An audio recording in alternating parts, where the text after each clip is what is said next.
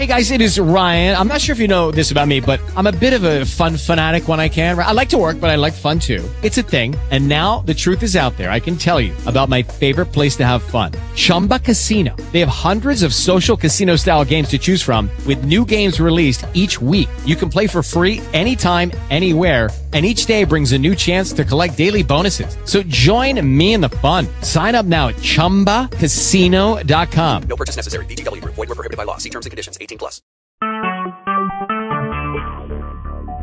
Talk shoes. Recorded live. On this July the 24th, 2016, and by the way, it's the only day that's July 24, 2016 ever. And there will never be one again. So make today count. Make today count. Make today count in what you know, what you think, what you can learn, and how you manage your attitude. You all have, and by the way, we welcome you on board today, all of those of you who have plugged in, and glad to have you. And we're in the book of Acts. We're not going there immediately, but just a few thoughts first. It's just amazing to me how awesome the minds are of the people who attend these classes, either directly or through the internet. It's just awesome, the intellectual mindset, intellectual capacity that you folks have, and the ability to set your mind upon what is true. So we appeal to the thinking people. And if we think and we allow other people to think and encourage people to think, we may eventually think alike. But folks, that does not happen immediately. There's lots of adjustments that have to be made, as the Jews were finding here as we approach the life of Stephen and his death today, if we get to that far, to get to that point. But our appeal is to people who think, and people who think who want to be doing and living the right way and doing the right thing. In 1 Corinthians chapter 1 and verse 10, the Scriptures support this position and encourage us. Now I exhort you, brethren. Now who are the brethren? The church at Corinth. So remember, he's speaking to the church at Corinth. And he says, so I exhort you, brethren, in the name of our Lord Jesus, or through the name. Your Bible has the word by the name probably. That by should not be there either. It should be dia. Folks, this is not arguable. It's just a fact. It's the grammar of the text. It's just too bad that we have, well, that's just how you look at it. No, it's not how I look at it. It's what's there. And we ought not to, there's just no argument on that. So it's through the name of the Lord Jesus Christ, and that you all agree. So the goal here that Paul is expressing to the folks at Corinth calls them all brethren. Now, we need to agree. We need to come to an agreement. And that there be no divisions. And the word division here is an interesting word, is that it comes from a fishing background. And it means don't have any holes in your net. And if you've ever been fishing with a net, you know how important that is. It doesn't make any difference where in your net that hole is. If you have a hole in your net, the fish will find it. So the word division here has that idea, is fill up all the holes. Don't allow any holes in your net. Get your net complete. So there be no holes among you, that you all agree. So the objective of Paul to the church at Corinth was get in agreement. You're not there, but that should be your aim. That is where you ought to go, and seal up the holes. Don't let there be any divisions among you. Now, another thing here that we learn is that they've translated this right in the New American Standard, the last two words there, among you. The last phrase that we had there, there we go. That you be, there we go, right there. Among you, and it's in human, and they've got it translated right because the plural you, the pronoun, is plural. Therefore, the preposition in is translated among. So you couldn't use the word in you in the group, you could say, but among you is the right way to translate that. Now remember that, because all the way to the book of Acts now, we're going to appeal to you to get your thinking cap on and realize that whenever, either in Acts or in any of the apostles or epistles, when it says in you, it nearly always means among you, because the you is always plural. And if it's plural, the in can't be translated with a singular objective. That would be in for n, and among you all. So that makes sense. You can't change it. It doesn't make any sense. So when it says Christ is in you, that's not what it says at all in Colossians, that Christ is among you. We have to be, as Neil said last Sunday in his message, that we find God in the church. That's the only place you will find him, and he's not where there is division. And so Christ is among us, God is among us, walks among us, not in us. I don't want anybody walking in me, but if they're walking among me, then I can join alongside of them. When we get that clear, which is probably the most important thing that we'll be saying today, then everything else will come into focus. Hi, Kaipo. You're getting a habit of being late. What's the excuse? I don't have no excuse. No excuse. He's got to stop outside and sign autographs before he comes in, is why. Yeah, that's it, eh? All right. Well, I want you to know that there's 20 lashes. Oh, my God, I better put some extra padding in my back. Oh, you'll need more than that. And by the way, you're on the docket this morning. You're preaching today. Today's the day. We talked about it last week. So you've had lots of warning. We can talk to you about that later, but I wanted to, while I was thinking about it, good to see you anyway. Thank you. I got you properly beat up. Now we can get down to business. So, folks, we're always appealing to how people think, not what to think, but how to think. And what we're trying to do is wade through all of the biases that have been added to the Scripture via the men of the Dark Ages. All of the denominations today, whether it's Nazarene or Lutheran, are all products of the Dark Ages. And none of them go back more than 500 or 600 years. They're all new on the scene. Only the Lord's church goes back to Jerusalem. Excuse me. Yes. All the Protestant Methodistas and all those are related to the Catholic. They were all rebellions against some element of Catholicism, such as Martin Luther. Martin Luther rebelled against the prepayment for sin. Yes. And nailed the 95 Theses on the church door of Wittenberg, Germany. He did not intend to start a new group, but that's what happened. And it's interesting, Keipel, that you brought that up, because it's a good point, is that Martin Luther believed in immersion the same way the New Testament teaches it, but his people don't. John Wesley of the Methodist Church believed in immersion for the salvation, forgiveness of sin, just as the Bible teaches, but the modern church doesn't.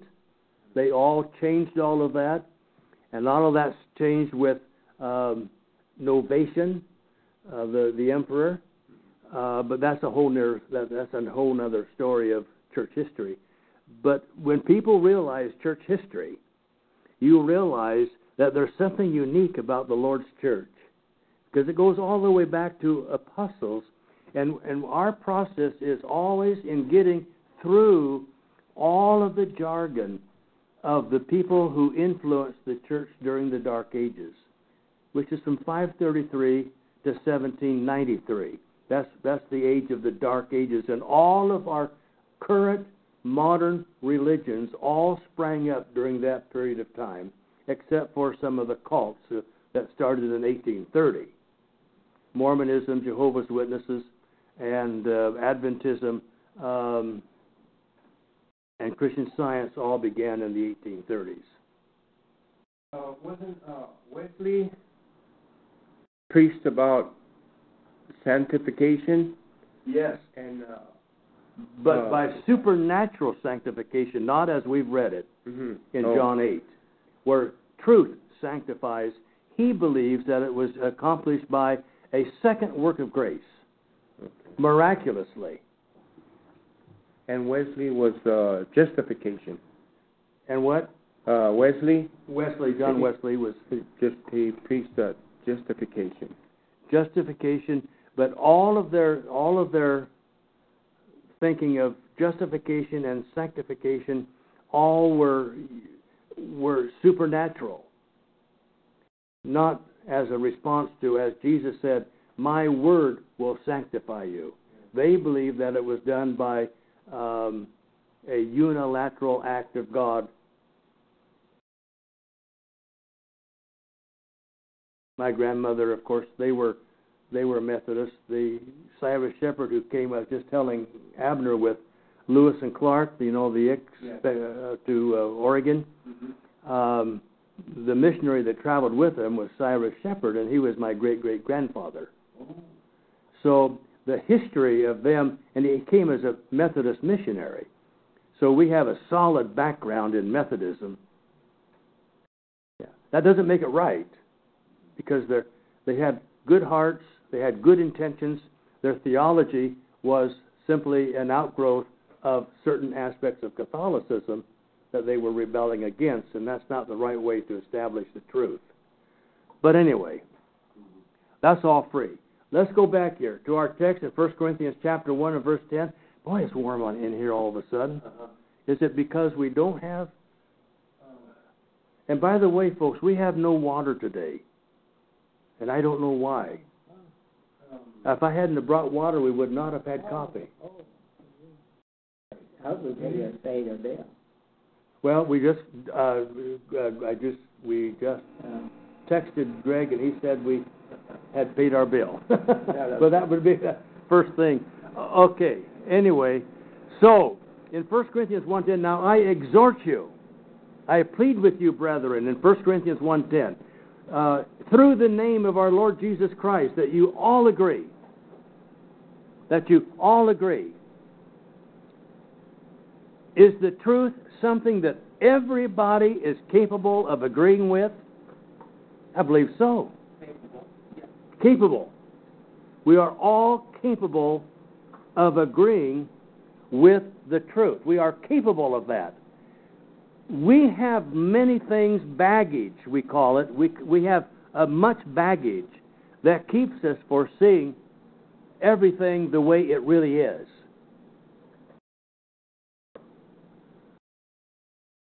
That you all agree, everybody should be in agreement, and that there be no divisions among you, but that you be made complete, be made whole, in the same mind. Now notice, two things: in the same mind, or in the same thinking, because the word mind there has the idea of thinking. All be in the same thinking. Think the same way, and have, out of that same thinking, have the same judgment. because you're all making your judgments based on the same information. So we should think alike. Now that's the beauty of the church when that is realized, where the people may not all be in agreement initially, but we accept the exhortation of Paul to move toward agreement based upon confirmable truth. We call it falsifiable truth. Anything that cannot, a lot of things in the Book of Mormon you can't falsify. Why? Because they're just out of somebody's head. You can't prove them right or wrong. That's why I don't want to hear somebody's testimony about something that happened to them, some experience. There's nothing you can do with it. You can't prove or disprove it. So of what value is it? That's rampant. No. It's absolutely rampant, and I really believe is at the heart of a lot of society's problems right now. Yeah. It is. You can't falsify it. It's so if everything's true, then what isn't? Yeah. And if your experience makes something true, a lot of his prophecies never come true, and then he took out of the Bible and added to their own. Well, and a lot of times their intentions are good, but sometimes they don't realize that some of it doesn't belong to us, except as history. There's a lot of variations on the false teaching theme, isn't there? Yeah, lots of variations. And we were just talking about it earlier, that each of the denominations came out in rebellion against some teaching of Rome that was wrong, and they were wanting to correct it, which is honorable. But in starting a new division isn't right either, based on what was wrong somewhere else. And it isn't just getting one thing corrected, it's getting back to apostolic authority so that you have everything right. So our mission is not to be going through and correcting everything that everybody believes or doesn't. It's simply of promoting the teaching of the apostles, and as we teach what the apostles taught, we will come into agreement if we're thinking people. Yeah, and David, correct me if I'm wrong, and I know you will. I will. But falsified or not falsified, no matter what, the sum of the action is what determines whether it's any good or not. At some point, the words stop mattering and the actions, and they take over. They take over. So if that is left without any actions or without any worth, then it's going to be exposed. Now, it might be exposed when no one's noticing, or whatever. But doesn't it always come down to that? I think it does.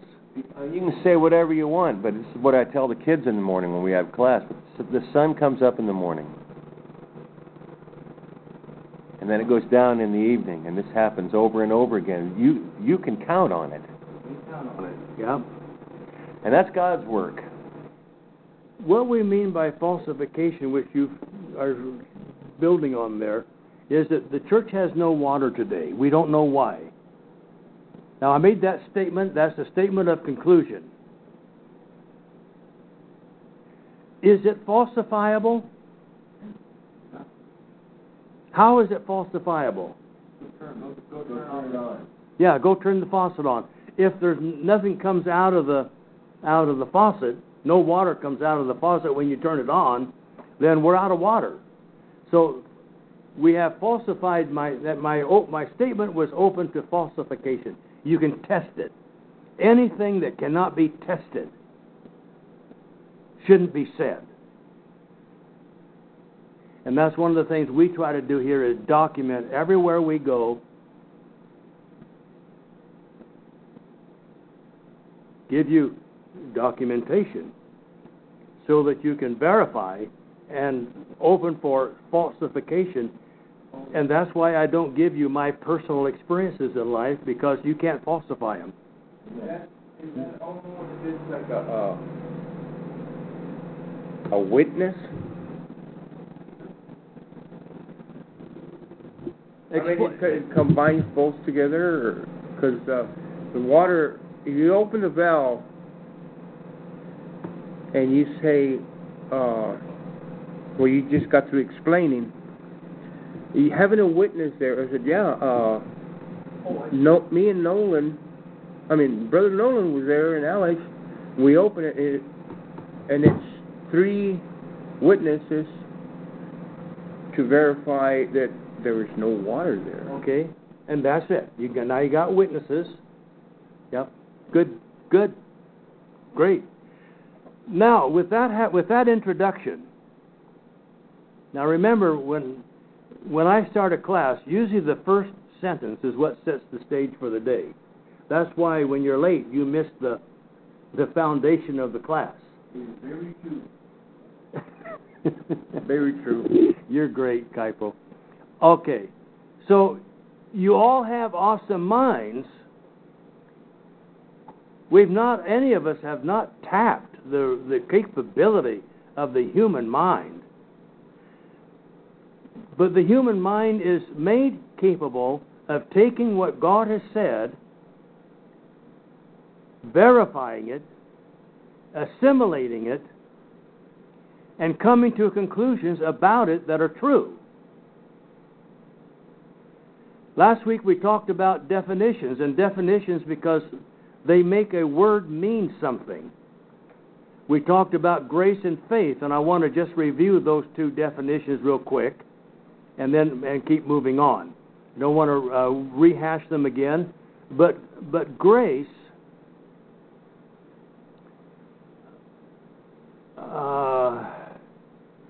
is what God has done for all mankind equally. And I gave you an example of a bird. Everybody has access to God's creation and to the beauty of that creation or to the tragedy of that creation. It happens to anybody can go to Mount St. Helens, and we lived on the Columbia River Gorge and saw that. We could see Mount Adams, St. Helens. Can't see it anymore because it blew the top off. That big, huge mush. It was awesome, folks. That cloud was just awesome. Just filled the sky, and soot came down for many, many, many miles, and some of it went all the way around the globe and came back. Powerful, powerful things go. But that's open to everybody. Don't try to date that rock, though. Get into some trouble there. Oh, yeah. We've got some candles that are made out of the sand, or candlesticks that are made out of some of the sand, remolded down. Beautiful things. So, grace is what God has done. Now, I want to illustrate it one more step before we move on, and that's like being a house. We have a house. That house represents grace.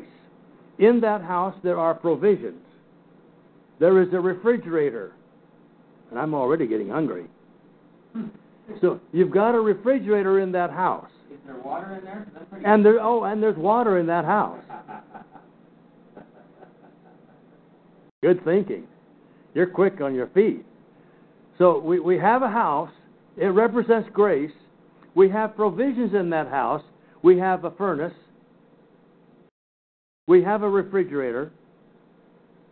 We have a bathroom with its facilities. We have a living room with chairs. And when you realize that the house has all of those provisions are where? In the house. Where do you have to go to be available or to take advantage of those provisions? In the house. You've got to be in the house. Grace has all of the provisions of God as the house does.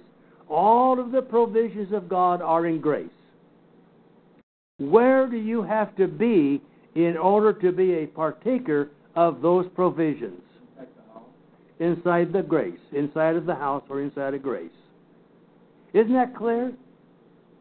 Now, if the house is on a block and you've got somebody going down the street and they're dirt poor and have nothing to eat, does the refrigerator hop out of the house and go out on the sidewalk, snag that guy, walk alongside the face with a hot dog and force him to eat it? And yet every church on this block in Coolidge believes exactly that regarding grace. That grace will come down and slap you in the face and force you to become a partaker of it, and you are saved by God's act. See, it doesn't make sense when you bring it back into real life, does it? Well, I guess we can just go home then. You can just go home. You might just as well. And I don't know why people, these churches have programs, and I think a lot of the folks are wonderful folks, and they have great intent. But folks hogwash in their theology, and if they would think, that's why I started today with the idea of thinking. And that's what we're going to see an example of in Stephen. I will usually call him Stephen. Is that he's bringing people to think. He's giving rationale for people to grasp onto that they can think about and come to a decision upon. And yet somehow people hear all this stuff about grace, as we did, because what I just said about grace is what the Methodists believe. That's what we were taught.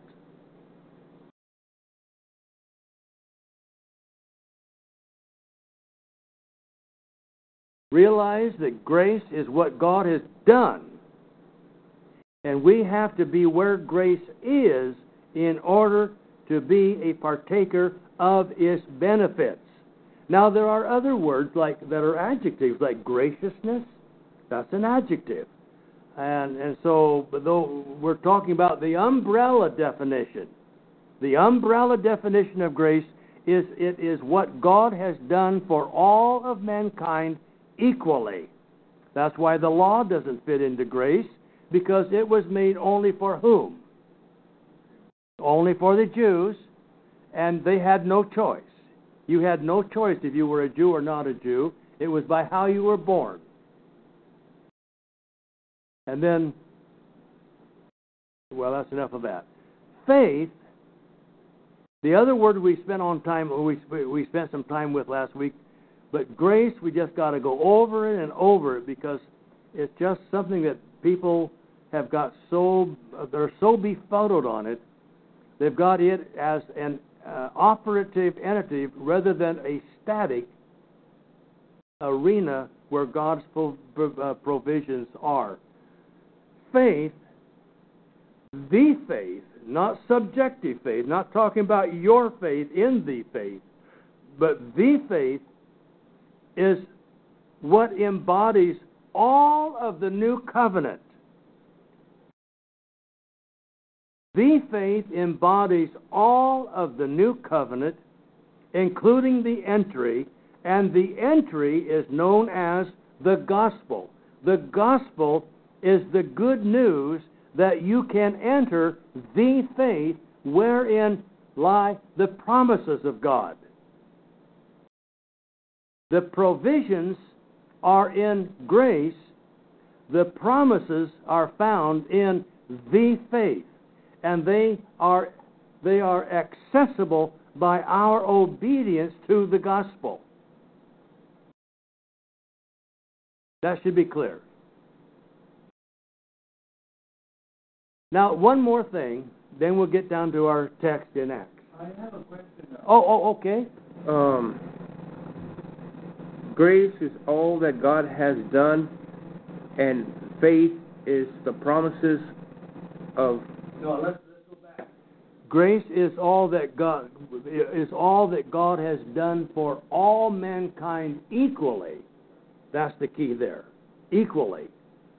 That's why the law is not included, because it was not for all of mankind equally. It was only for those who were in a limited covenant relationship with God and that was the Jews under Judaism. Faith, what were you saying there? What did you say about faith? Faith is all that God has said. Yeah. The promises. God, the faith embodies all that God has said concerning the new covenant. The faith is limited to the new covenant. The faith. That is the embodiment of truth. That includes all of what God has said regarding the new covenant, and that includes the entry, and that entry is known to us as the gospel.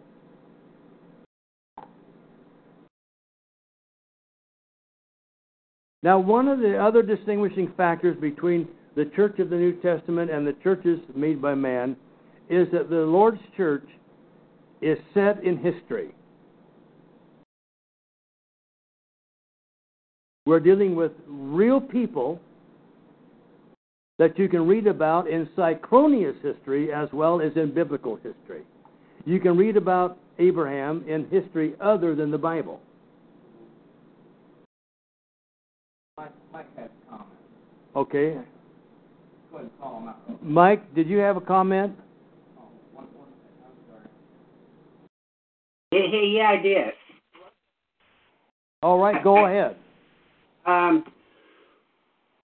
In this thing, I think we stated this another way too a while back. Is that we have to change citizenship to enjoy the product of from this position to the next position. If you're outside that citizenship of that kingdom, you don't enjoy the benefits of that kingdom. You got to move from one state to another state, right? And that's right. Let's go to Colossians 1:13 on that to support your statement there. Colossians chapter 1 and verse 13. That's a rabbit trail for you, Alex. Colossians 1:13. I gotta.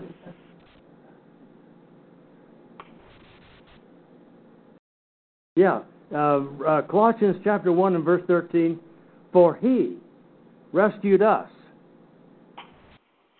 from the domain of darkness and transferred us. What does the word transfer give you an idea of? A movie. Moving from one location to another, emotionally, intellectually, morally, whatever else might be included there. From the darkness into light. Yeah, and in this case, from the domain of darkness, which is representing in this book ignorance, from darkness, and transferred us to the kingdom of His beloved Son. All right, that's the valid point, Mike. Thank you. So, the Bible is put in history in a historical setting with real people, real places, but all the places of the Bible have been recovered archaeologically except for one or two, and they have their supposed places. But so in the big picture, all the places of the Bible can be found in your geographic textbooks, geography textbooks. And real events, the real events of the Bible, they're true events. They're all verifiable. They're all falsifiable. Real people, real places, real events. And that's where the Lord's church came out of, with all of that setting in history. Now you talk about other religions, Buddhism, Hinduism, they're not made, and they have no record in history as to their progression, as their evolvement and evolution.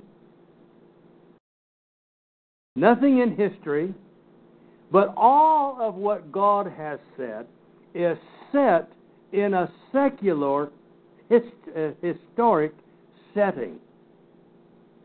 And that ought to just turn your minds inside out. Because we're talking about real events, real problems, real purpose, real direction, and no hocus pocus.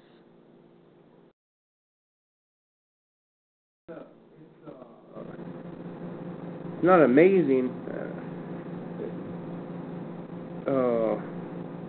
to these people in other countries how they adore and kneel down to these Buddhists and their own gods, but they don't realize that Jesus Christ, He died and He resurrected and He's still alive. And like these Buddhists, they died, but they can't do nothing for you. No. Good. They can't do nothing. You know, they do can't. anything for you at all. They can't help you in life and so on. It was great when we found that Muhammad resurrected from the dead, wasn't it? Did he? No. No. You can. He's still in the ground. Oh, yeah. Yeah. Okay.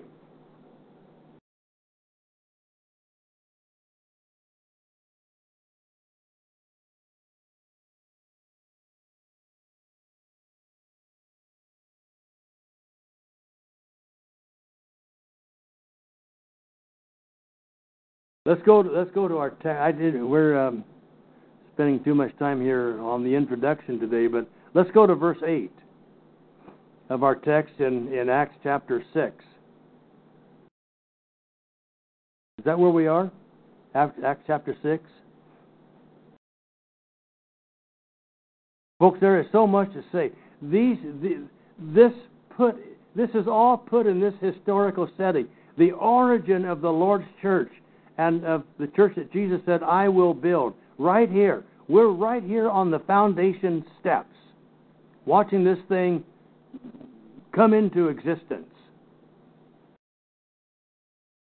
In the first few verses here of this chapter, we have a problem. And the problem was fixed. The problems were not eliminated from the text. They were put in there. They had problems right off the bat. Christian people, by the way, are not problem-free people. They just have a way of dealing with their problems that most people don't have, and they know that they have to deal with it themselves. It isn't going to be done for them. This problem was not going to be done. This problem could have been done, but was not going to be done the way that most people would have expected it to be done. Most people would have expected, in today's mentality, where people have become victimized through dependency, most people think in terms, God could have done this for them. God could have seen that the Hellenistic Jews were treated just like the rest of the Jews. God could have done that unilaterally. That's not the issue. That isn't how God works. But people are still wanting for God to work that way today when He doesn't work that way. In order for that problem to get fixed, man had to come together and find a plan, present the plan, be committed to that plan, and then put the plan in action. And until that happens, there's no fix.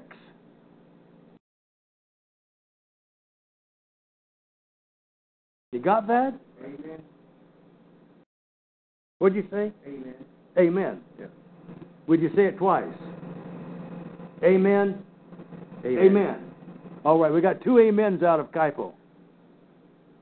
That's worth a lot. All right.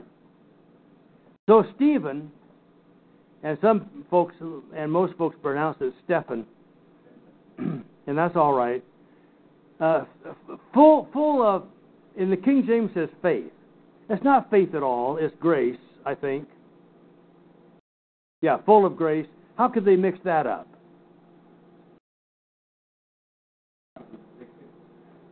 Yeah, and you see, I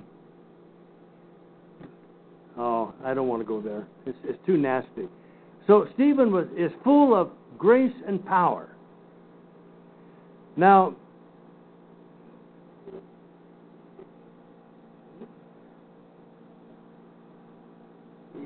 here's a real dud.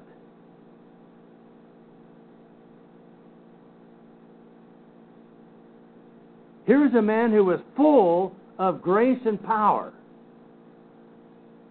The very fact that he was full of something that could be fragmented is that it was out of his own making, out of his own choosing.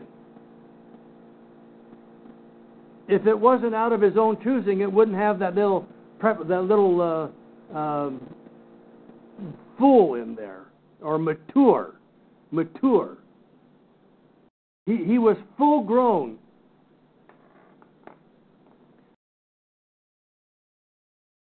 In grace, and the idea here is that he realized what God's grace was and where the provisions of grace were, and he was a participant in those.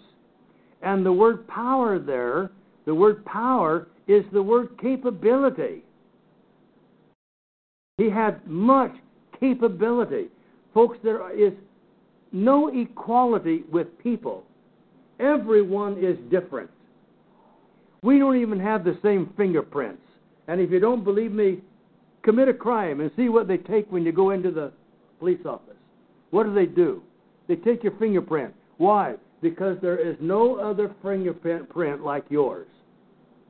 There's no equality.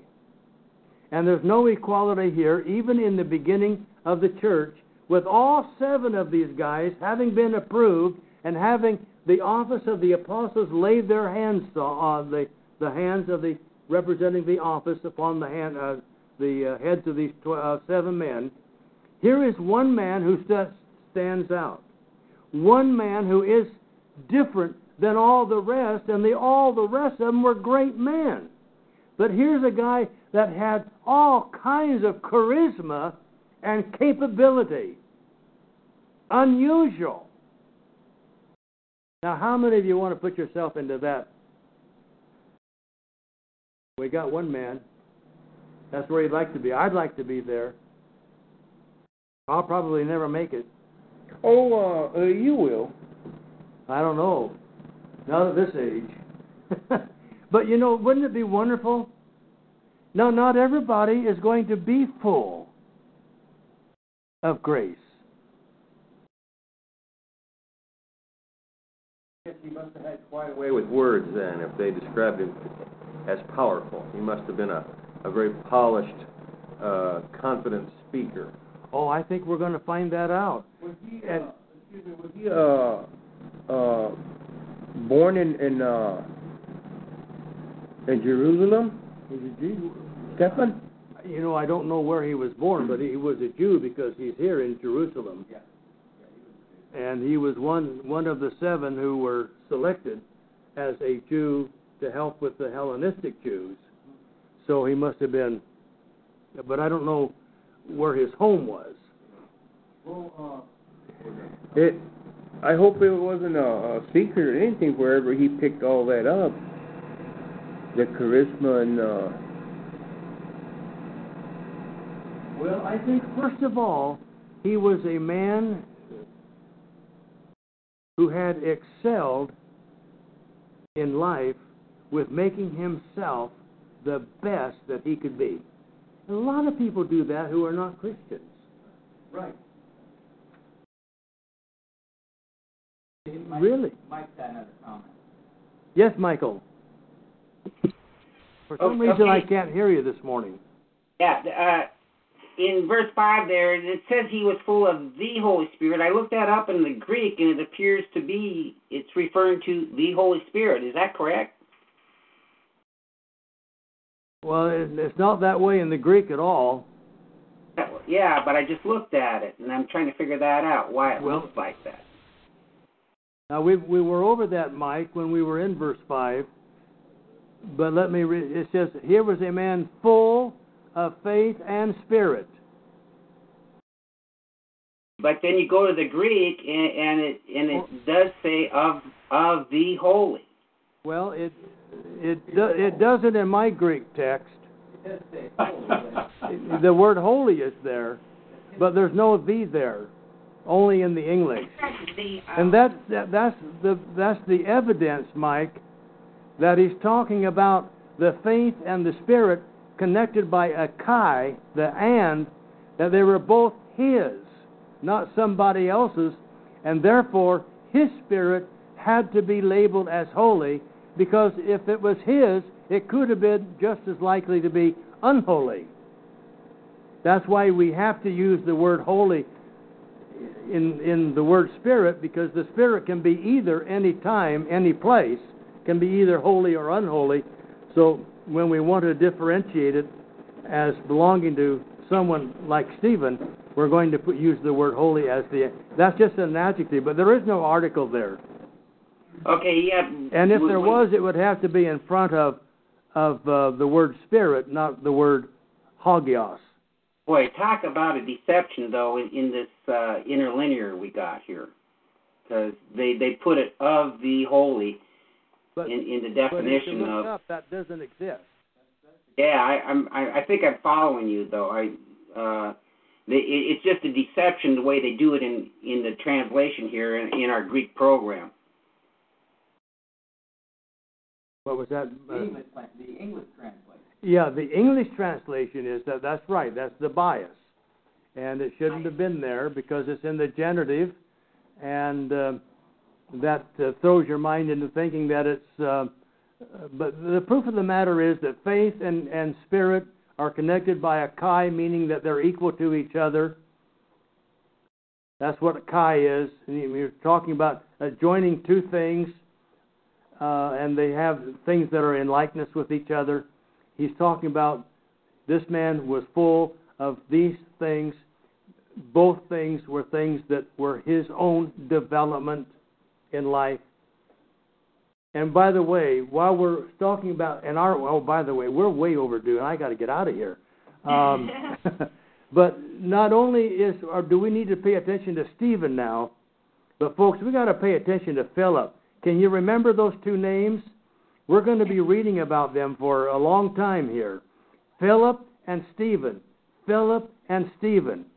Both of the 7 who were appointed by the people, anointed by the 12 to do a job. But we're going to see that they stand out in a very unique and special way. They were those who were amongst the greatest of men. They stood out as unique human beings. Folks, you're going to have people like that. And if the church would allow people to excel, but you know what the church does? The church wants to push people down. Take away that sense of excellence rather than encourage it. Not everybody can be a Philip. Not everybody can be a Stephen. What I'm saying is the deception of the program that of thee isn't in that definition. Oh, you're talking somewhere else, Mike, okay. Okay, so Stephen is going to be a man who is going to be an outstanding man here. That's why he is picked out here as being, here is a guy who was fully mature, had reached the capacity of grace and dynamics, or the word power comes from the word dynamite. Dynamos means capability of making things happen. Not everybody has that capability. But Stephen did, and we're going to be reading about his superior status as a human being, as a man who's going to do God's work. Let's pray. Father, we thank you for a wonderful time in your word today. May our hearts be lifted up. May we be encouraged by these people who excelled, and even in their excellence were put to death. May we realize that excellence does not always preclude that things are going to go well. We live in the real world, and Father, may we be the best we can be with where we are, with who we are, and with what we have. And that is our commitment to you. In Jesus' name, amen. Hello, it is Ryan, and I was on a flight the other day playing one of my favorite social spin slot games on ChumbaCasino.com. I looked over at the person sitting next to me, and you know what they were doing? They were also playing Chumba Casino. Coincidence? I think not. Everybody's loving having fun with it. Chumba Casino is home to hundreds of casino-style games that you can play for free anytime, anywhere, even at 30,000 feet. So sign up now at ChumbaCasino.com to claim your free welcome bonus. That's ChumbaCasino.com and live the Chumba life. No purchase necessary. VGW Group. Void where prohibited by law. See terms and conditions. 18+.